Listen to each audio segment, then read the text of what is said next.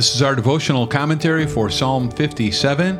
I'm Pastor Doug Corlew. Welcome to the Abide Podcast, where we daily begin with the reading of God's Word. Be merciful to me, O God. Be merciful to me, for in you my soul takes refuge. In the shadow of your wings I will take refuge, till the storms of destruction pass by. I cry out to God Most High, to God who fulfills his purpose for me. He will send from heaven and save me. He will put to shame him who tramples on me. God will send out his steadfast love and his faithfulness. My soul is in the midst of lions. I lie down amid fiery beasts, the children of man, whose teeth are spears and arrows, whose tongues are sharp swords. Be exalted, O God, above the heavens. Let your glory be over all the earth. They set a net for my steps. My soul was bowed down. They dug a pit in my way, but they have fallen into it themselves.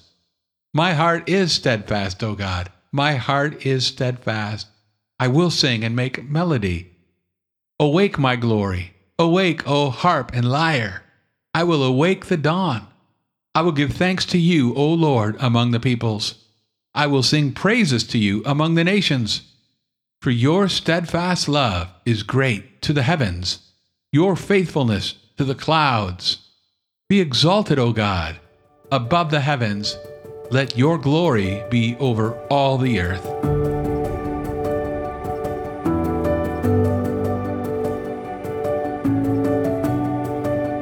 Tim Keller says, "The universe is an endless ocean of God's glory and joy. We are caught temporarily in a little drop of sadness here on earth, but eventually it will be all right. Lord, help me gain perspective. Someday your glory will rise as the ultimate dawn to end all night times and darkness. I will be resurrected and will live with you in the unimaginable pleasures of infinite love. Lift up the eyes of my heart to see this horizon." Unquote. Psalm 57 helps lift our eyes above and beyond our own difficult circumstances to see the bright horizon of God's exalted glory. According to the title of this psalm, it was written when David had fled from Saul and was in the cave. This was a desperate period of David's life, but he is singing to the Lord. Surrounded by danger, he cries out for help, then bursts into praise. Though there was but a step between David and death, as he put it, he trusted in the Lord's mercy. Hiding in a cave, David does not call the cave his refuge.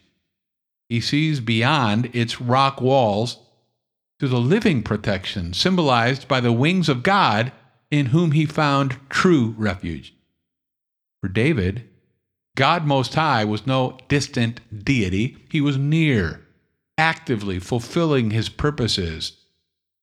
Disaster was close at hand, but David's greatest desire was that God would be glorified in his life no matter what happened.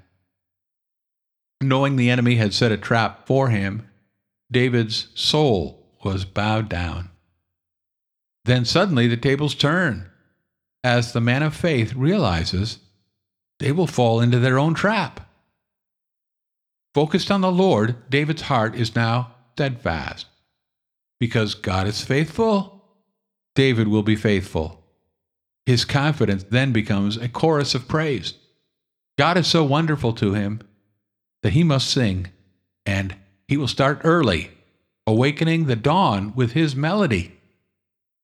Like David, we too are saved to sing, joining in the praise from among the nations. For now, as then, the Lord's steadfast love and faithfulness reaches to the sky. The refrain of the psalm, introduced at verse 5, becomes the conclusion at verse 11. Be exalted, O God, above the heavens. Let your glory be over all the earth. course, God is exalted, and His glory is all-encompassing. Nothing will frustrate His worthy purpose to be known as God and honored for it. But this settled reality should become a daily prayer for our own lives.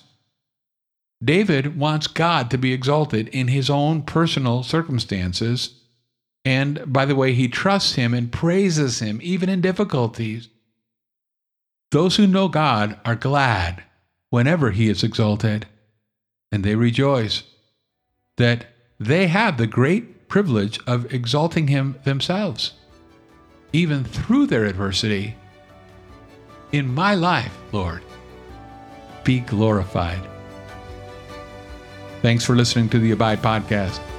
For more information about Summit Church of Alta, go to summitefc.com, and I'll meet you again next time as we abide, living daily in the Word.